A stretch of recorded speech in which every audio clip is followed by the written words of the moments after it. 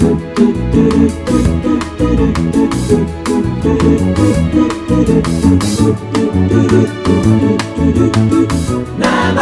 motherfuckers. Welcome to Namaste Motherfuckers, the only podcast where the worlds of work, comedy and well-being collide.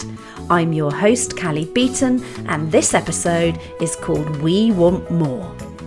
My guest and I think it's fair to say, are both quite influenced by American comedians, so I thought I'd start this episode by throwing in a few carefully chosen American comedy facts.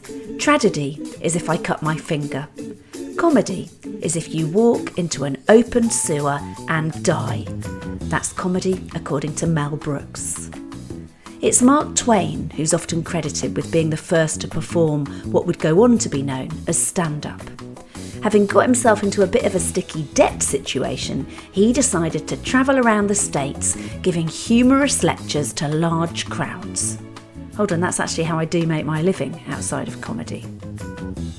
Early film studio Keystone made so many comedy films which involved pie throwing that they set up their own bakery.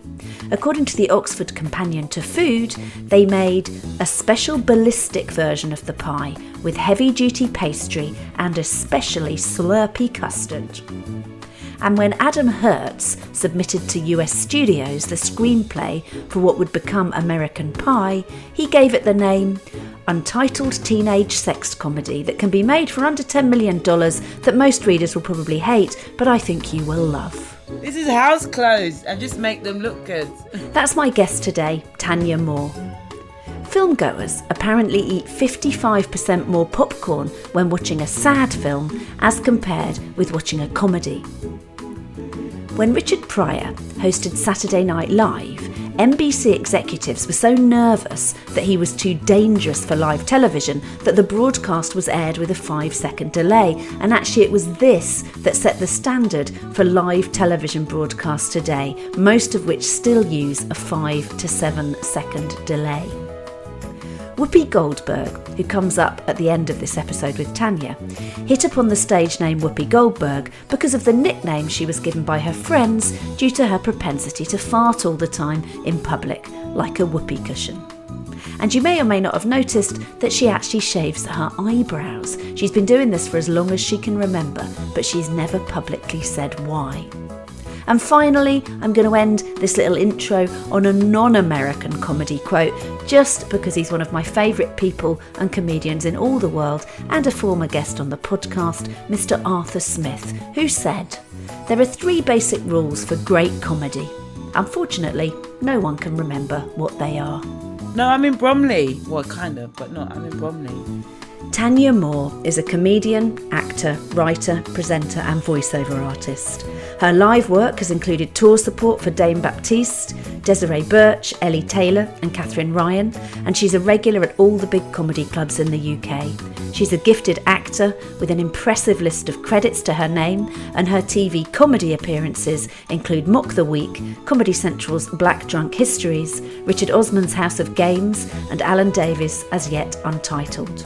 Thanyia and I talked about success, panel shows, Edinburgh debuts, writing, improvising, bullies, banter, imposter syndrome, dancing, acting, storytelling, being single, vulnerability, mental health, therapy and, of course, Whoopi Goldberg. But I started by asking her how has she managed to make a global pandemic her time to shine.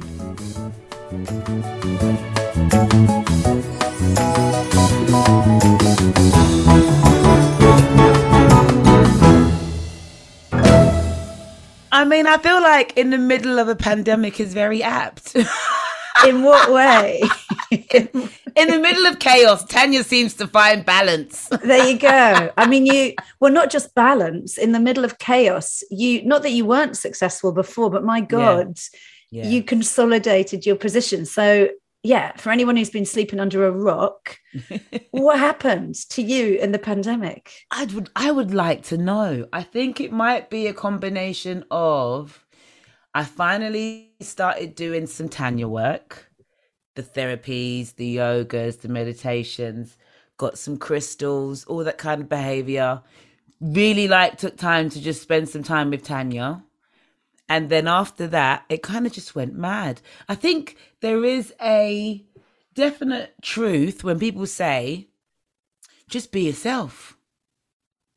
And it's one of the hardest things to remember to do if you're in a room full of people not being themselves. Because I guess one of the things people who know you and people who love you on the live circuit will know, you and I have a few things in common, even though people might look at us and go, how much do you have in common? But we have the same agents. Yeah. We've both been on Celebrity Pointless. We both have a thing about writing, which we'll talk about. I don't think either of us think it's our strength, even though we do write. And we both love emceeing, right? So we have all those things in common. And when you're emceeing, the reason you are a fabulous MC, among others, is that you are yourself. So you bring Thanyia into the room, the you we're talking to backstage bursts onto the stage, and that's what you get. So as an MC, you manage to do that beautifully, and it seems effortlessly. I know nothing is effortless. So then when you transport that into doing panel shows or doing stuff that's less comfortable, it's great being told, just be Thanyia. Yes. But how do you do that then when it's such an uncomfortable situation? See, now, I think because my only real experience of panel show, I think, is Mock the Week. And that's quite a big one to have an experience. That's a massive one. Yeah. Straight in for the jugular. Literally just jumped in. They offered it and I was like, do they know I haven't debuted? Let's not tell them. Let's just go anyways. And by debut, for those listening to the podcast, because that's not else we're talking about. So by debut, meaning you haven't done your first Edinburgh hour. No. Which, interestingly, everyone who listens to this who's a comedian will totally get it. My view is everyone who isn't a comedian will be like, I couldn't give a fuck what that is. I just like seeing her on Mock the Week. So but it's the Edinburgh hour is a thing that you do to get the Mock the Week. Yes. In the industry, it's the thing you have to do. You earn your stripes with your debut hour, and then you may start to do panel shows. Exactly. Because at that point, you're not funny before this hour, apparently. Yeah. Even if you've been funny for 10 years. Yeah. Yeah, exactly. Yes. So when the offer came in, I was a bit like, oh my God, do they know? Don't tell them. And then I went there and I wasn't scared because by this time I'd done the Thanyia work, right? So I was like, you're just going to get me. And if you don't like it, I won't come back. And I'll be happy with that because it means there's a space that I'm not supposed to be in. But I did it. I had a good time. On the day, the producer kept saying to me, are you sure this is your first time? Because normally when it's the people's first time, they're really nervous and they're really scared. They don't know what to do, but you just look really relaxed. And I was like, well, I'm either going to be really good or really not, but I'm just going to be me. And that's all I've got to offer. So that's what you're going to get. So I can't give you anything else. And after doing Mock the Week, I can successfully confirm I don't ever want to go back to that place ever again.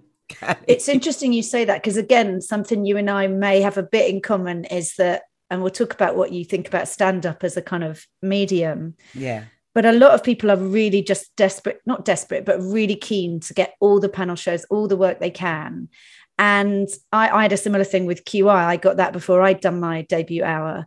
And I remember feeling when I got offered it, saying to my agent at the time, who's not the agent, the lovely agent we have now, saying to my then agent, I think we should just postpone it for another season. She went, Callie, if they are offering you this, you don't postpone it, you do it. Yeah. And I remember someone saying to me, there's 5 seats in QI and you're in one of the 5 and yours is the only piece of that pie that's never been seen on QI before. You're 5th of the pie. So all you've got to do is be that piece of the pie. Yeah. Let the other 4 pieces of the pie be who they are. Yeah. And I do remember thinking, well, say yes. So don't worry about, you can't say the thing Alan Davis says, say the thing you can say. And even if that's the jumping off point for something funny, that's fine. Just be be a voice. Because you were straight in there on Mock the Week.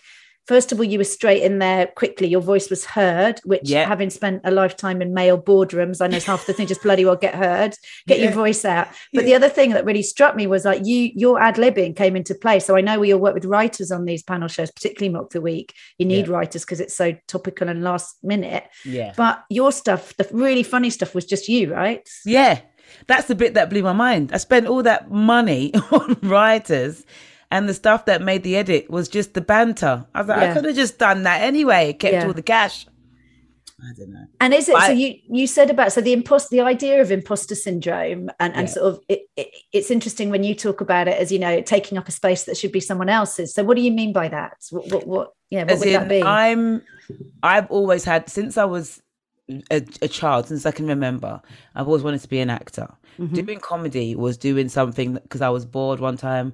I'd just finished doing dancing. I'd just come back from LA and LA, and I didn't want to dance anymore. What age was this when this was happening? 22. Okay, so by then you'd been a successful enough dancer that you'd been out to LA dancing. Yeah. So I came back. Thanyia Moore, we would expect nothing less. I did acting off of the back of coming out of university. Got my feet wet into like this little small role of a short film that a director done, and it was good. We won some awards, which was really nice. But I was like, no, I really want to focus on dancing right now. And then did that, came back, did some dancing, and then. Were you dancing from little girl then? Did you start dancing when you were tiny? Started at 3. 3. Yeah, and then drama at 7. Okay, so it's in your blood. It's fair to say. Is it in your parents? Has it come down from your parents? My dad. Your dad. Yeah. Okay. If so anyone, he's the kind of showman. He's the showboat for sure. Okay. He's very look at me. My mum's like, never look at me ever. Like she doesn't want to know. She's happy to sit in the corner so long as she's got a glass of wine. She's all right. That's fair. My dad's like, I want to be on stage in the middle of it, but like pretend that I shouldn't be there, but like also be there, but also not be there, but be there. He's that guy. Yeah. So I've been doing that all my life. I've been on stage all my life, so I'm comfortable with being on stage. My fear comes from, am I going to be funny? But comedy came because I was just bored in life one day, but I really wanted to get back on stage. And my friend saw a comedy course and was like, why don't you just try it, see what happens? So I was like, all right, there's nothing else happening. Let me just try it. So here we are. But comedy isn't a love of mine the way it is for some people who wake up and like live, eat and breathe the craft. And they deserve a Mock the Week because the work that you have to put into Mock the Week is stuff that they thrive off of. It's a bother for me. Yeah, I totally. Sure. I love that you say that as well, because professional envy is the kind of enemy of everybody who's in our business, and we all suffer from it. Right. All of us could write down on the back of an envelope, here's the 5 people. If I never see a post from them again, it won't be. I'll be so happy. Yeah. We've all got that. Anyone listening who doesn't do what we do for a living won't understand the pain of that. It is painful. Yeah. But there's something really powerful in knowing what it is you can do and want. And because there's things that we don't get that are painful that we haven't got because other people have got them. Yes. But that's not the same as if we got them, then making us happy. And trying to remember that. I watch things sometimes, I'm like, oh, why haven't I got that? And then I think I would hate to do that. I would hate to do that. But I'm really upset no one's asked me. It's like, you know, I don't want to go to your shit wedding, but you invite me so I can say no. Yes. So... That's me. I don't want to come to your birthday party. I just want you to want me to come to your exactly. And then I will say no. Yeah. So I love the fact that you kind of know that, but the fact that you've talked about, I think I've even heard you say, you know, I'm not really a fan of stand-up. Now I know that doesn't mean you're not a fan of stand-ups. I've heard you speak incredibly supportively and complimentary about people we work with. So I know you're a massive kind of ally to the cause. Definitely. But I love the fact that we're both comics, and because same for me, I love comedy, but there's other things that really drive me. It isn't just comedy, and my end goal is not to be Michael McIntyre. Exactly. So it's not that I don't mean it when I do it, but there's a lot more going on in the picture, and I think again that seems to be a bit the same for you. 100%. It's not that. I think I always say of all the things that I do, is the thing I love the least. That's so interesting. So I still love it, but not as much as I would like. I don't jump up and like, oh my God, I got to do a gig, yay. No, but I will be like, oh my God, I got to go on set and do a character, yay. That's the yay. So the acting is the yay. Yeah. And presenting as well. You're a very natural presenter. And hosting, yes. So, and do you see, because I don't know about you, but I increasingly am seeing a difference between my MCing gigs and my gigs, as in the way I feel. So like tonight I'm MCing, I'm just looking forward to it. There's not a bit of me going, oh God, you really better sit down and worry about this. I'm going to turn up and I'm going to have the best night, and I will. Yeah. And I don't think it's not, again, I won't say this too soon, but I don't think I've ever had a terrible MC night. I've had nights where I'm like, I could have done that better. That was a bit awkward. That was almost tricky. Yeah. Whereas with the spot, you absolutely can and will fall on your ass sometimes, right? There's no avoiding that. No. So when you talk about, it's the thing I least enjoy of the things, are you referring specifically to doing a set as opposed to emceeing a night? Completely just to doing a set. So you're seeing it because I don't see stand-up, I don't see hosting as a part of stand-up comedy because of the way I do the two things. Because you don't weave a lot of material into your hosting, right? You tend to really just be like, this is me, I'm in the room, I've turned up. Whatever happens, let's do something. See. Yeah. Yeah. So it's only when I'm at a more corporate event that I would like weave in some material just to give the hosting some structure and to not, quote unquote, attack the staff. Right. So even if you're doing like, because I know you do Comedy Store, I'm about to do my first MC. Well, I did the British Comedian of the Year, but that wasn't booked by the store. So I've MC'd on their stage, but not as one of their acts. Yeah. So even on a night like that, when you first did that, you would still be like, I'm turning up, I'm Thanyia, this is me. I'm not pre-planning material. Mm-hmm. Do you ever use material when you're MCing then? Or would it be just if it comes to you? That last 1 minute. Okay. And they're the only two jokes that I will use over and over and over again if I feel like I've hit too many dead ends in a conversation. So you've got your get out of jails, but they're not. Yeah, I have the same with that. Well, I think I'm more like you than a lot of MCs, so I don't weave my set into MCing, but I do have certain bits I'll do. It's like the start of the second bit, there's a bit I'll often do, or there's a bit I'll do just before I get somebody on. Right, we have bits. Yeah, there's little bits, and I don't quite know which bits I'm going to use. And if they suddenly go, could you do an extra 5 minutes between acts? I'm like, okay, I've got this little bit that kind of works about dating. Exactly. I'll weave that in. Yeah. But so I guess the advantages, and I do also think there aren't that many, there are some amazing female MCs of whom you are kind of top of the league. I remember I would put both of us in this category. So you and I are both kind of confident MCs, and we've sort of both got a name in the kind of bigger clubs, and there's a few women who have. It's not just us, but we're probably in a minority, and I think we probably do well because of that. So I think clubs are like, we really like the fact that they do this. So I think we're probably we turn up, we're professional, we're nice backstage. Yeah. It's a win. We're the same person, basically. They can just put one of us in, other one in. So when we do, so there's an advantage to being able to host, which I also think is about you're really allowed to just bring your personality out, right? And I think if they like you and they think you're their mate and they'd like to go and have a drink with you, you kind of half your job is done, right? Yes.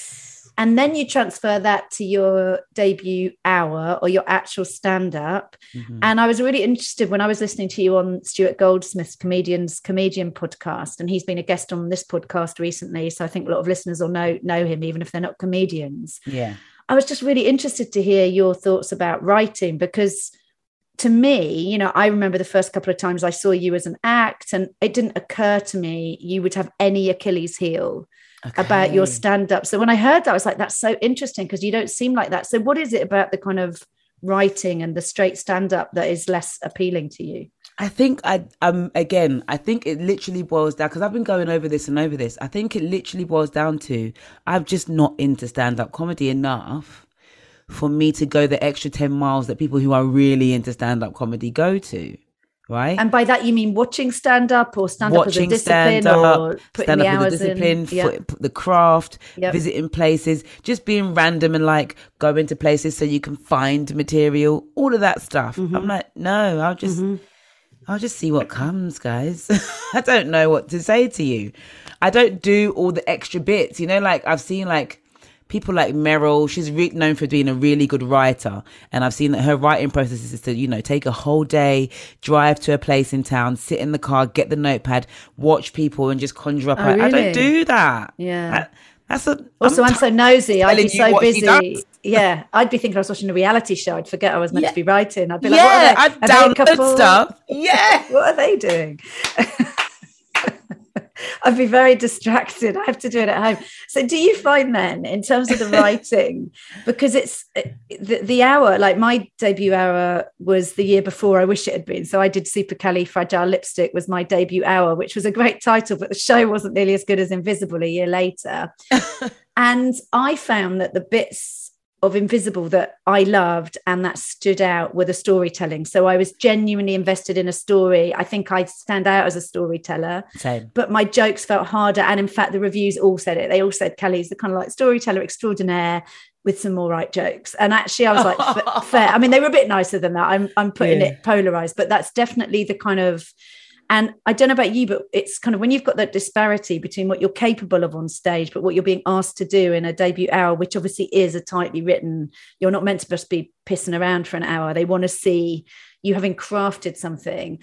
So is there a reason that you've been going? Is it about 10 years you've been going now? Something like that? 9 now. 9 years. Yeah. So is there a reason that you've taken this long, do you think, to do your hour? Have you got some kind of imposter syndrome or fear of that versus what you're capable of? I definitely, first of all, it was fear. Mm-hmm. It was, I possibly can't do it now. I'm struggling to get a tight 15. I don't think of you as this person. Oh my God, yeah. Fear crippled me for a long time. I know that fear took over at least 2 years of my life.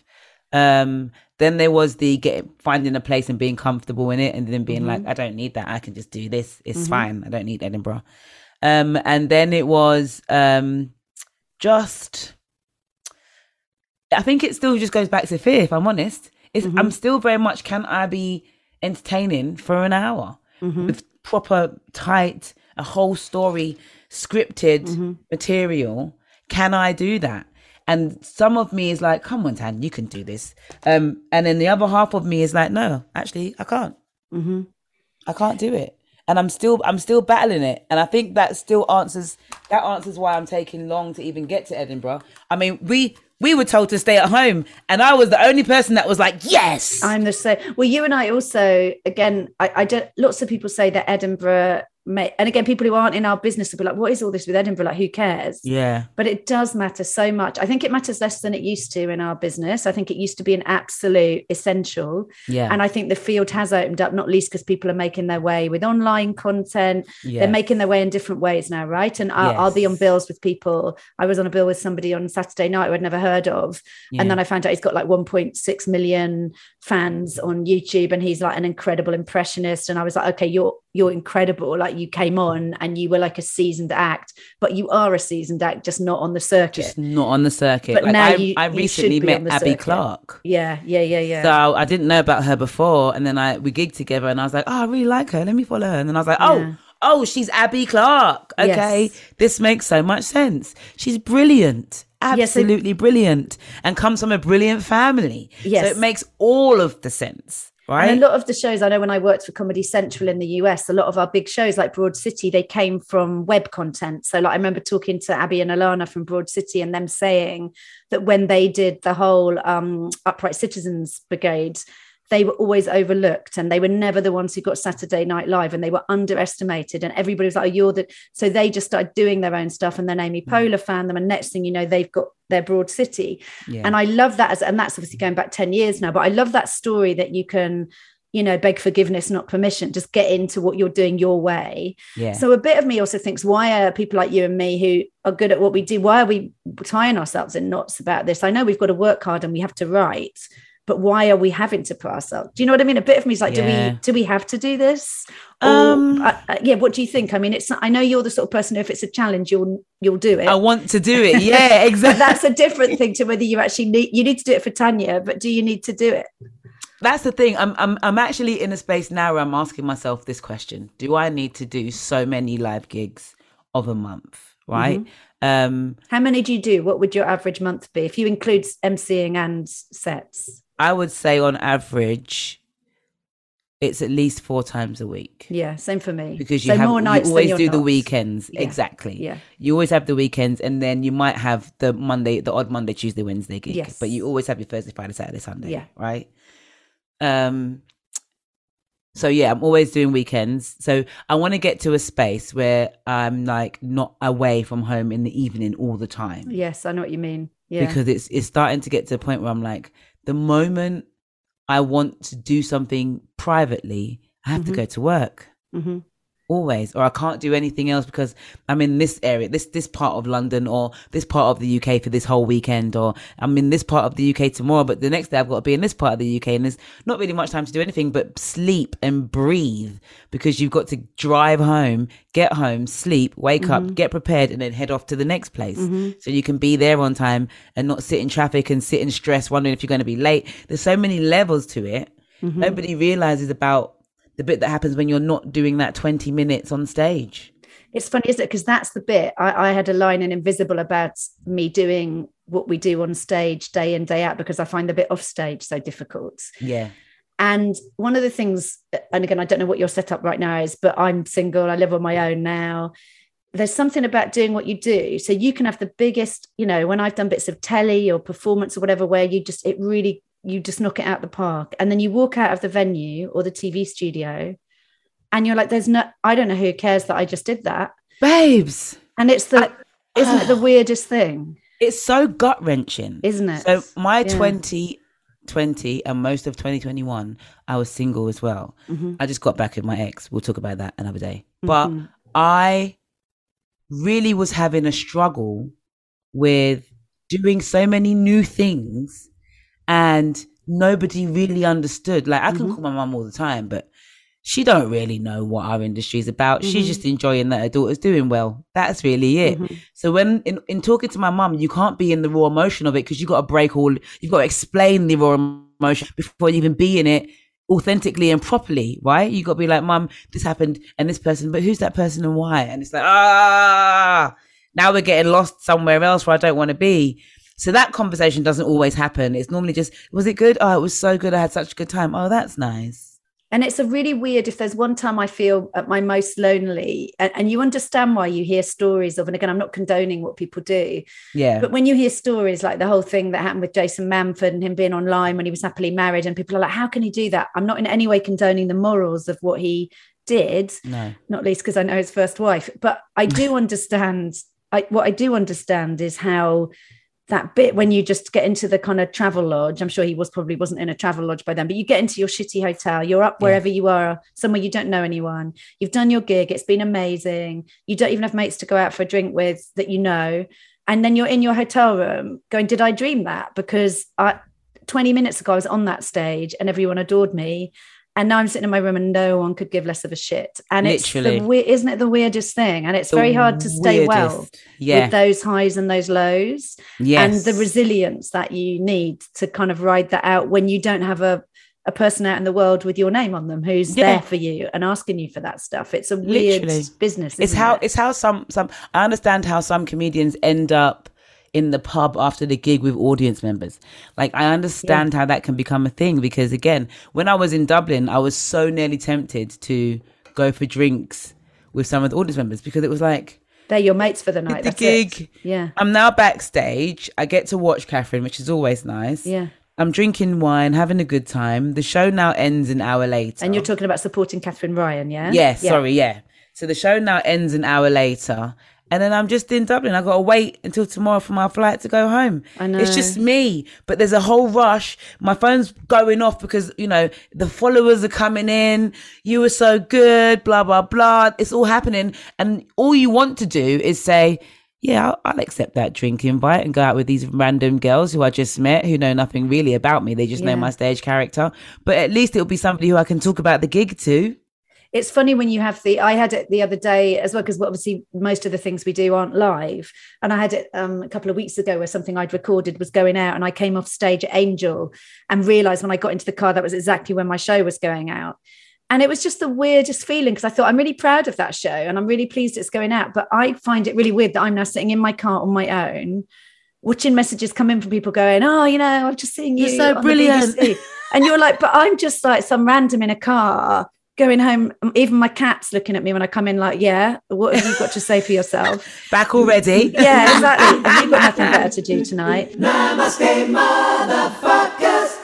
It is really interesting that we had opposite kind of pandemics. So you just kind of took off from a really high base, to be fair to you. You didn't come out of nowhere, but you consolidated everything you'd stood for before, and you really took off. And lots of people like me were very, very pleased to see that happen. So it happens to good people at a good time. And that was your story. Thank you. I had the kind of opposite, where all the stuff I was about to get just fell away. And it was a very difficult couple of years. But it's funny when you start, and now I'm getting that momentum when I didn't think I'd get it again. I'm like, oh, right, I'm getting that back again. Yeah. But it is a funny thing that those things aren't the things that make you okay, right? So you can be doing, so it sounds like on the inside you were having not a lonely time, but things weren't completely straightforward for you, even though career-wise it looked incredible to all of us. Career-wise, I'm having the time of my life. Yeah, it looks like it. Personally, it's been a struggle for the last 2020, 2020. 2021 was rough. Nobody would know, but it was probably the worst year I've had in a long time. And do you mean mental health-wise that it was mental tough? health? I was dealing with a flatmate who was a psychopath, tried to ruin my life, still is, if I'm honest with you, has got a dog, like a dog with a bone for me, taking my information, trying to make credit cards, trying to like really be an absolute cow, throwing away my letters. So I'm now still paying for random people who are trying to clamp my car because I didn't pay for a parking ticket, or I went for a red light, or I went over the Dartford Bridge and forgot to pay. Now, instead of it being, £250 or £30 or £90, I'm paying £469 to get the clamp off my car because this nightmare has decided to just be spiteful to me. So you've got a real life trolling thing going on, not real even life just on Twitter. Yeah. Going to court, trying to get this woman off my back. At the same time, if I didn't have work, I think I would be someone else today. So the work it's funny, isn't it? How I remember when I read all the Armistead Maupin books, the Tales of the City books about San Francisco, like when I was in my early 20s, and there was a line in it, much more beautifully written than I'm going to say it. But basically you can have the hot partner, you can have the good job, and you can have the, good place to live, but you'll never have all three at once. Yes. And as a 22-year-old, I was like, what do you mean you can't? Now I'm fully aware you do not get all those things at once. But to somebody like you, where you're brand, I mean, this sounds really cynical and wanky. I'm not saying you're creating a kind of fake brand, but you're what you get with you is very recognizable. If someone says Thanyia Moore, you've got an idea of your look, your style, your personality. Yeah. And that seems very founded on like self-belief. Yeah. And then there's another part when you talk like that, I'm like, wow, so there's a whole other side, like a much more self-doubting, vulnerable, 1,000%. fragile side. Yeah. Which is much harder to see, even knowing you a bit like I do. I'm definitely, so my dad is very much, you are who you are. When you enter any space, just be yourself. If no one likes you, forget them. He's told me that since I was a child. So I've always been very much like, I don't like cliques, don't join groups, don't do all these things. I like bouncing around and being somebody who can talk to everybody and all that kind of stuff. I'm confident in that. I know who I am, where I come from. I know what I bring to the table and what I don't bring to the table, which is also really important. I'm not confident in things like my writing, or sometimes when I enter a new space, I'm a little bit apprehensive because I don't know if you're going to be able to take my personality or deal with what I bring to the table. And do you mean literally space, like certain parts of the country or certain types of rooms? Or... Rooms, countries, around certain people.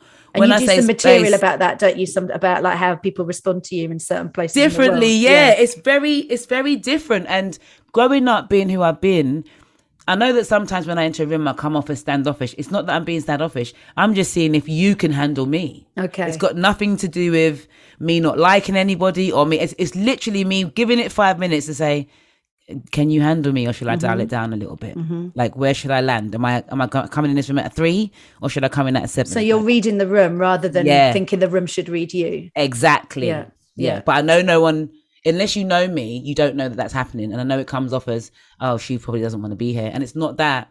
I'm just seeing where you are, babes, before I don't want to come in and bulldoze the room and then be like the person in the room who makes the room horrible. I want to come in and climatize to the room so we can all have a good time, right?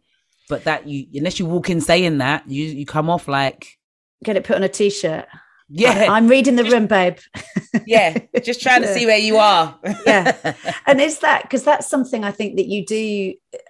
I do believe, and I'm I'm over 10 years older than you. I think you might be having a big birthday this year, but I don't know if you want to talk about that. I can't wait for it. So 40 this year. Yeah, I'm sure you can't wait for it because you look about 26. So yeah, you'll be fine. Says you. Get out of it. We have that in common as well. We do have that in common. No wonder Hannah represents us both. She's got this sewn up from each end of the scale. She has a baby face as well, as much as she hates me saying it. That's true. She does. Yeah. So she's rocking the 30s. You'll be doing the 40s. I'll do the 50s. We got that covered. But when you look at the one of the things you talked about the Thanyia work, you've done this over the pandemic. And I think you do a lot of work on yourself as you get older, not that we're old, but as you go through life, you get some sort of wisdom. And one of the things that I do feel really strongly about, and I talk about it a lot in my kind of speaking career, is the idea of the gap between the versions of yourself. So the self you're putting across on stage or in a room, the self you think you are, and the self you really are. Let's assume you've at least got those three selves. Yeah. And a bit of there's something about learning to bring that vulnerability, that self-doubt into what you do on stage. And because in some ways that is what would make an incredible Edinburgh Hour, right? If there was a sense of that, as well as your powerhouse on stage person, that would be something to behold. Yeah. But it's how to know that vulnerability, let alone let anybody see it. Yeah. And is that something? So when you talked about your Thanyia work, and I said, you've had this incredible kind of pandemic, not disregarding all the awful things that have happened, of course, but personally for your career, it's been good. And what is the Thanyia work that you've done then in that time? What's changed? Learning about Thanyia. That's the most important thing, because I would have said to you that before the pandemic, I was definitely, okay, let me tell you this. In 2017, I was ready to quit comedy. I was done with life. I was having a really bad time. And then December 2nd, one of my really closest friends, bestest friends, died. And that threw the life out of me. That was also the same day I had my Funny Women heat. Wow. So it was the last heat. Which you went on to win, we should say. Yeah, but it was the last heat. So I couldn't move it. I had already moved it for another reason beforehand. So, I went down to do that. Then I found out that I was pregnant a few days later. Then I miscarried on my birthday, which is December the 20th. So as you can imagine, by the end of the year, I was like, I'm actually finished here. I think I've got nothing else to give. So this is just over 4 years ago. Yeah. Yeah. And then the only reason why I continued with the Funny Women competition is because that was the promise to my friend. She knew I was scared of doing competitions. Mm-hmm. She knew that it was about me just facing the fear, do it or stop doing comedy. Mm-hmm. These are your options, because you can't keep running around in this circle that you're in, right? That's the only reason why I continued doing the competition in the first place. And so I got to there and then won Funny Women. And I don't think I was mentally ready for what came after winning Funny Women, but I pushed on anyway. And that's a big deal, again, for anyone listening who's not in our industry. That is a really big one. There's a few sort of competitions that are significant to win. I mean, any competition is significant to win, but that's a big one. And it does unlock a lot of opportunities for anyone who gets to the final, let alone wins it. Right. Yeah. So I won it. I had a meeting with Hannah a week or so later. And then it was like 2 days later, I had booked my first acting job and all those other things. I had to quit work and life just changed straight away. So you had a day job, then you won this, then you got Hannah as an agent, and then you didn't have a day job and you were full-time performer, actor, comedian, MC. Yeah.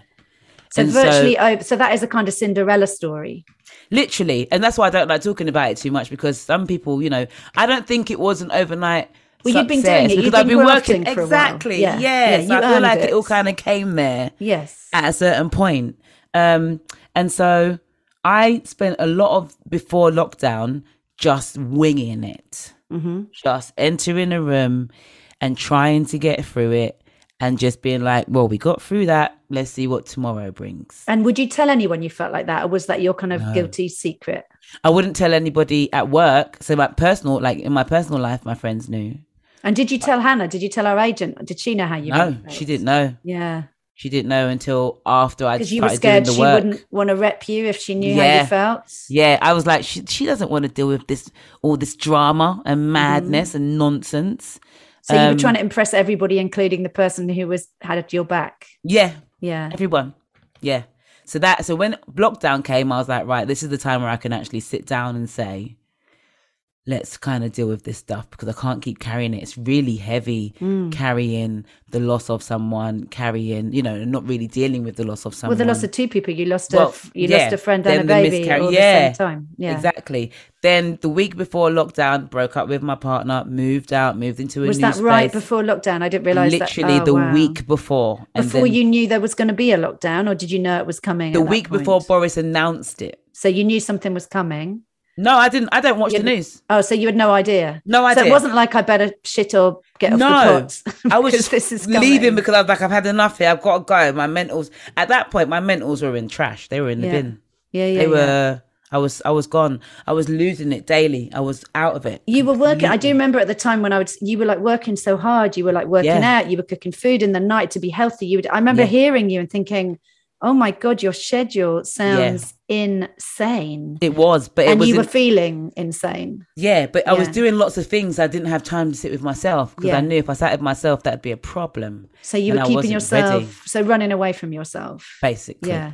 Which they say when you're really driven, what are you driving out? And I think that's a really good question. A good saying. Yeah. I was driving away from all of my feelings. And so the Thanyia work literally boiled down to get this together or you're going to explode, and not in a cute way. Do you know what I mean? So you knew that, and it's one thing to know that. And I think the chickens come home to roost. You're a bit more advanced on that as you are in comedy than me, because I was about 10 years later than you when I had a similar phase, like late 40s for me, with a real watershed. And it sounds like for you, it's been late 30s. Yeah. And so what is that? So you get to the point where your strategies don't work anymore. They reach their sell by date. All the stuff that really you were getting rewarded for doesn't reward you anymore. And you run dry and you're like, okay, I've got to get out of my own way now and do something different. It's therapy. So is it therapy? Was that the clue for you? That was it for me. It's therapy for me. It was reading lots of books for me. It was yoga for me. Something as simple as every morning, it was 3 times a week, I'd go with my friend, but I'd do the other 2 days as well. But in the morning, 6 till 7, just going for a walk. And luckily where I lived at the time was very hilly. So we just walked up the hill, round and back down. And that took the hour. And all those little things slowly but surely started freeing things up for me in my mind. Also, having an answer to where something comes from, like why I would react to a certain person this way, or why I feel a certain way in a certain room around, having a place to say, oh, this is where that comes from. This is why I feel like this. This is why I may react in this way. That gave me so, it's like it's like the room was a mess and now I've got places to put the mess. There's shelves, there's boxes, there's places to make the mind tidy. And that was a game changer for me, tidying up my mind. It's funny you think of it like tidying up a room, because I run a lot, as you know, and it isn't a kind of smug, oh, I like running half marathons because it's so impressive. I really, it's not about my body. It's all about my mind.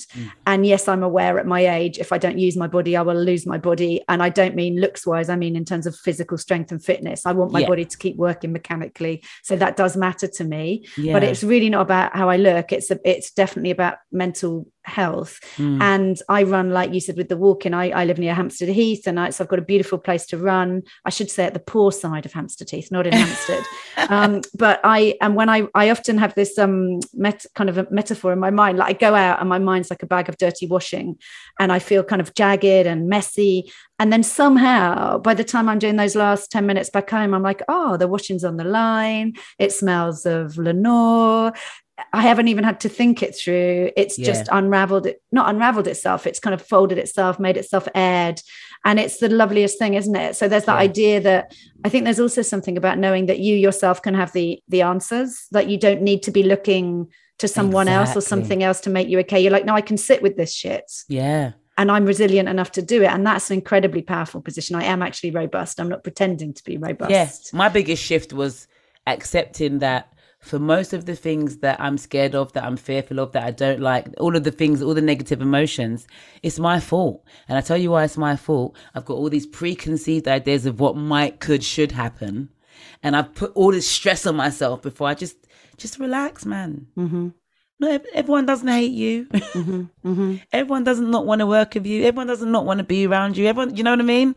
And I'd put that in my head like, oh my God, why is this happening? I don't know why I would do that to myself, but I would genuinely be full of all these thoughts just swirling around my head that don't need to be there. Literally your own worst enemy. Literally me fighting me, but blaming everybody else for fighting me. And working with my therapist showed me where that came from and why I do that. And that was that was my biggest game changer in 2020, definitely. And there's actually Jess Foster-Q, who I interviewed for this a while ago last year. She recommended a book called Letters to a Young Poet, which Sarah Pascoe recommended to her when she was quite new, which was about the only race you're running is against yourself, you know, basically. I mean, it's a very clever book. I think there's more to it than that. But basically looking at it, it's not about external affirmation. It is not about comparing yourself to other people. It's the race you're running with yourself. And the sooner you realize that, the more chance, otherwise there'll always be someone outrunning you, always, because you're going to find the next person, and there's always going to be somebody who's got the Hollywood movie deal, or that no matter what you're doing. Catherine Ryan probably has people where she's like, but I didn't get that, and they've got it. They'll always be the next level up. So we have to level up against ourselves, I guess. And is it in terms of your show, I'm going to ask you in a second the 3 questions I ask everyone, but your debut hour is called Bully. Yes. And as you're talking, I was thinking, oh my God, if the quality of what you are and what you say and who you are like right now in this conversation, I'm like, wow, I would totally want to spend an hour hearing your story. So what is your hope for Bully then, as you're forming it and as you're getting ready to go to Edinburgh in August? Bully's special to me because I think it's probably the rawest I'm ever going to be on stage ever to this date. And my hopes for it is for it to be received well, first of all. I finally want to tell people who I actually am, not the preconceived notions of people who have seen me online and then gone on to make an idea of who I am. And I'm really precious about bullies, how they get handled, how we deal with them in a society. And I would like to create a short play to go into like the drama curriculum in schools, and then make a show about what happens in the life of somebody because my show, if you don't know, it's called Bully. It's about me being bullied as a child and why I was a bully and how it's impacted my adult life. So you were the bully, you weren't bullied. I was the bully, Which is a fascinating perspective. Not much people's. I've learned from doing previews that everyone's kind of like, no one ever talks about this. No, but they don't. There are loads of bullies, Callie. Yeah. I'm not alone. I thought I was alone. Every audience you have, there's going to be bullies in there, and are they going to out than you can themselves? think. Yeah. So I'm excited about that, but I want the show to be the TV. I want it to be a TV show, like a little drama / sitcom dramedy, about what it's like to be an adult in a world like this world, where you used to be a bully, but now you're my thing now is to be line for somebody who's an underdog, or somebody who feels like, you know, if there's a room full of people and there's one person sitting over there, I want to sit with that one person. Because I know from being who I am and being who I've been, what I've been through, 9 times out of 10, you're not being antisocial. You're probably going through loads of different things. And the last thing you want to be asked right now is, how are you? I know that my power is that I can make almost anybody laugh and forget about anything for 5 minutes. So that is what I want to do. And there's a reason why I'm like this. And it could be, some people say, do you feel like you're, you know, this person now because you feel really bad? It could be. But I genuinely believe that in doing my own Thanyia work, my focus of being born, completely my whole purpose is to be an entertainer and make people feel good. And so that's what I want to do. Does that come from, were you brought up religiously? Does that have a kind of religious type of purpose, or is it more of a kind of spiritual idea of purpose? I would say it's a little bit of both. I was brought up in Christianity. I don't consider myself a Christian. I consider myself somebody who's spiritual. But I believe whatever powers up there, and I call them God, sent me here to be this person who I am today. I believe that. And I take pride in being able to make people feel good. And when they leave my company, they say, oh, I really like her. I like that. That's my whole focus. And I'd say audiences quite like that, having seen them come out of your show. Yeah. So, you're spreading that love. And when you talk about that, I mean, I know how hard it is to craft an hour, trust me, and it's not my easiest thing either.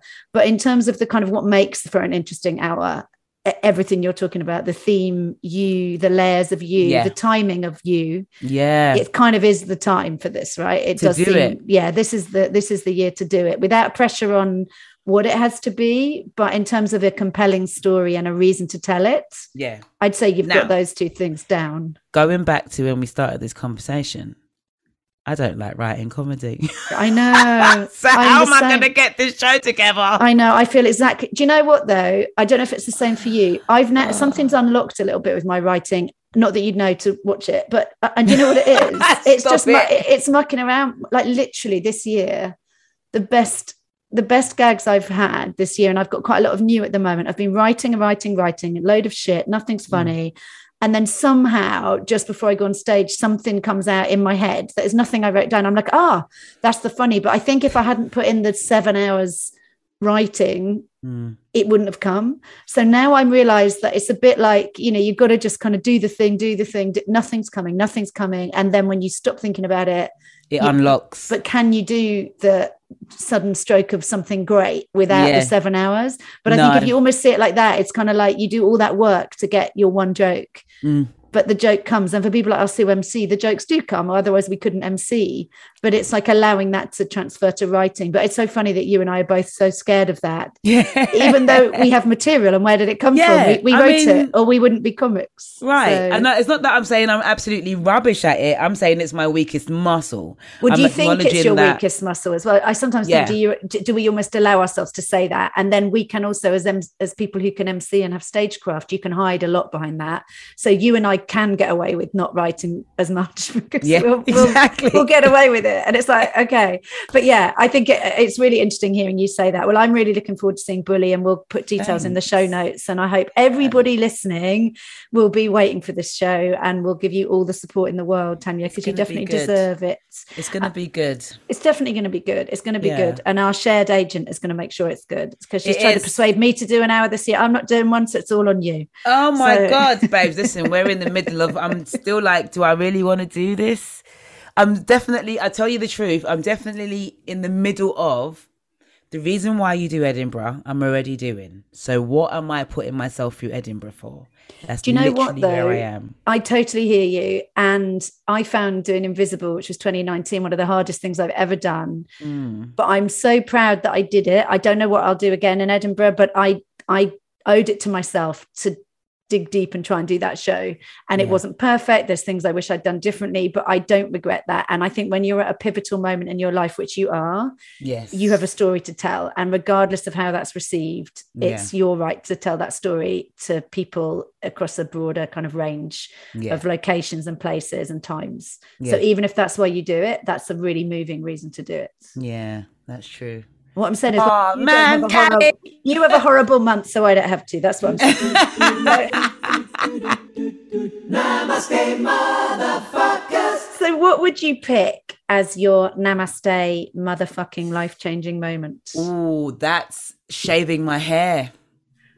Yeah, because when you won Funny Women, you had long hair, long hair, dreadlocks, And then I wasn't gonna. So I'd already planned to shave my hair when I was 40, because I've always heard that when you're 40, you don't care about nothing anymore, right? So I was like, right, because I've always had my hair like this, covering my face, fringes and all that, because I really hated my face. I didn't want anyone to see your beautiful face. So growing up, I was always told you look like your dad. So I always thought I looked like a man, and so I was like, why do you want to see my face? I'm just a man. Wow. So I've always had that. So I was like, when I'm 40, I won't care about my face, and I'm going to shave my hair off, because I've always hated hair. I'm just not that much of a girl.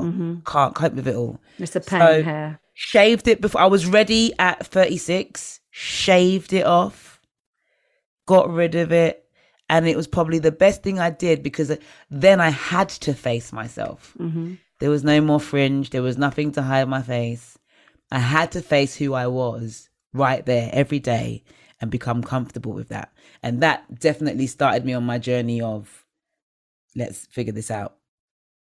So you let yourself be seen, and it paid off. It did. Yeah.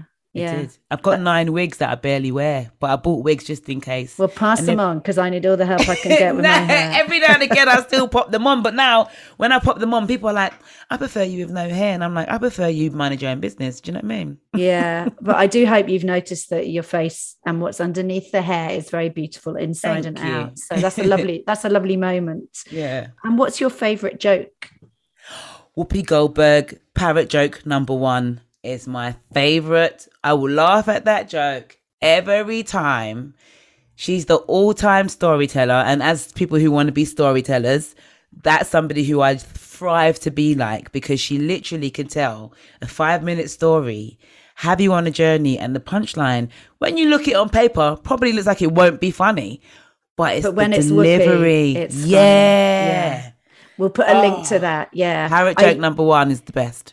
And isn't it? It's funny because she's so kind of American, as well, isn't she? Her humor and her thing, but just such a power hat. Everything about I mean, there is no one like Whoopi Goldberg, right? And she tells that story in the round, like Yes. the power of being funny, and all they can see is the back of your head. Yeah. Is she who you want to be when you grow up? Oh, 100%. Yeah. Look at her life. Yeah. Actor, presenter. Oh, yeah. Host. She is what you want. Yeah. All of it. And comedy's just a string in a her little book. bit on the side that she does every now and again. Yeah. I get it now. I see where you're going with your life. That's and it. If you could give one bit of life advice to anybody listening, what would it be? Get to know you. That's probably the most open-ended statement ever. But when I say that, I say, whatever about you scares you, figure that out and find out where it comes from. Because it can continue to scare you for the rest of your life. But at least now you know what it is. It's the not knowing what it is that makes it so dangerous and so scary.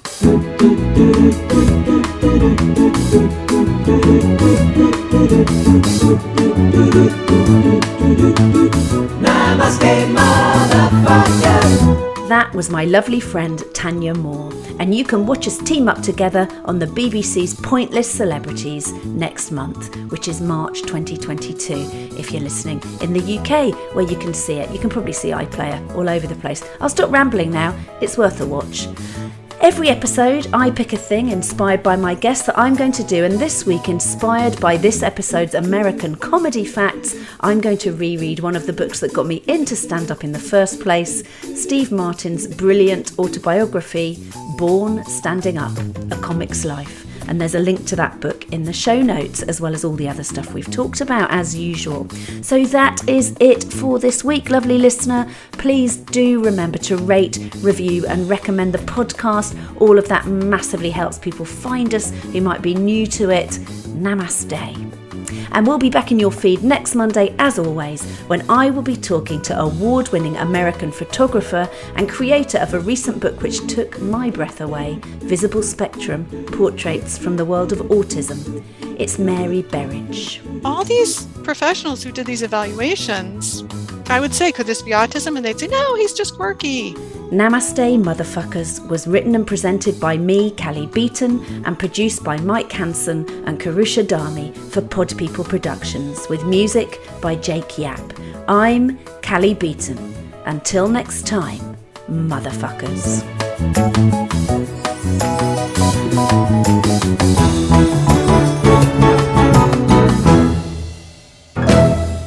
Namaste, motherfuckers. Pod People. Hi, my name is Kay Adams, and to be honest, I'm not so good with the ageing process, so I enlisted my old chum, the filter-free Cara McKenzie, to advise. Could you imagine being a porn star? The room would need to be really hot for me to strip off. To be honest, she's not much help, but she is rather amusing.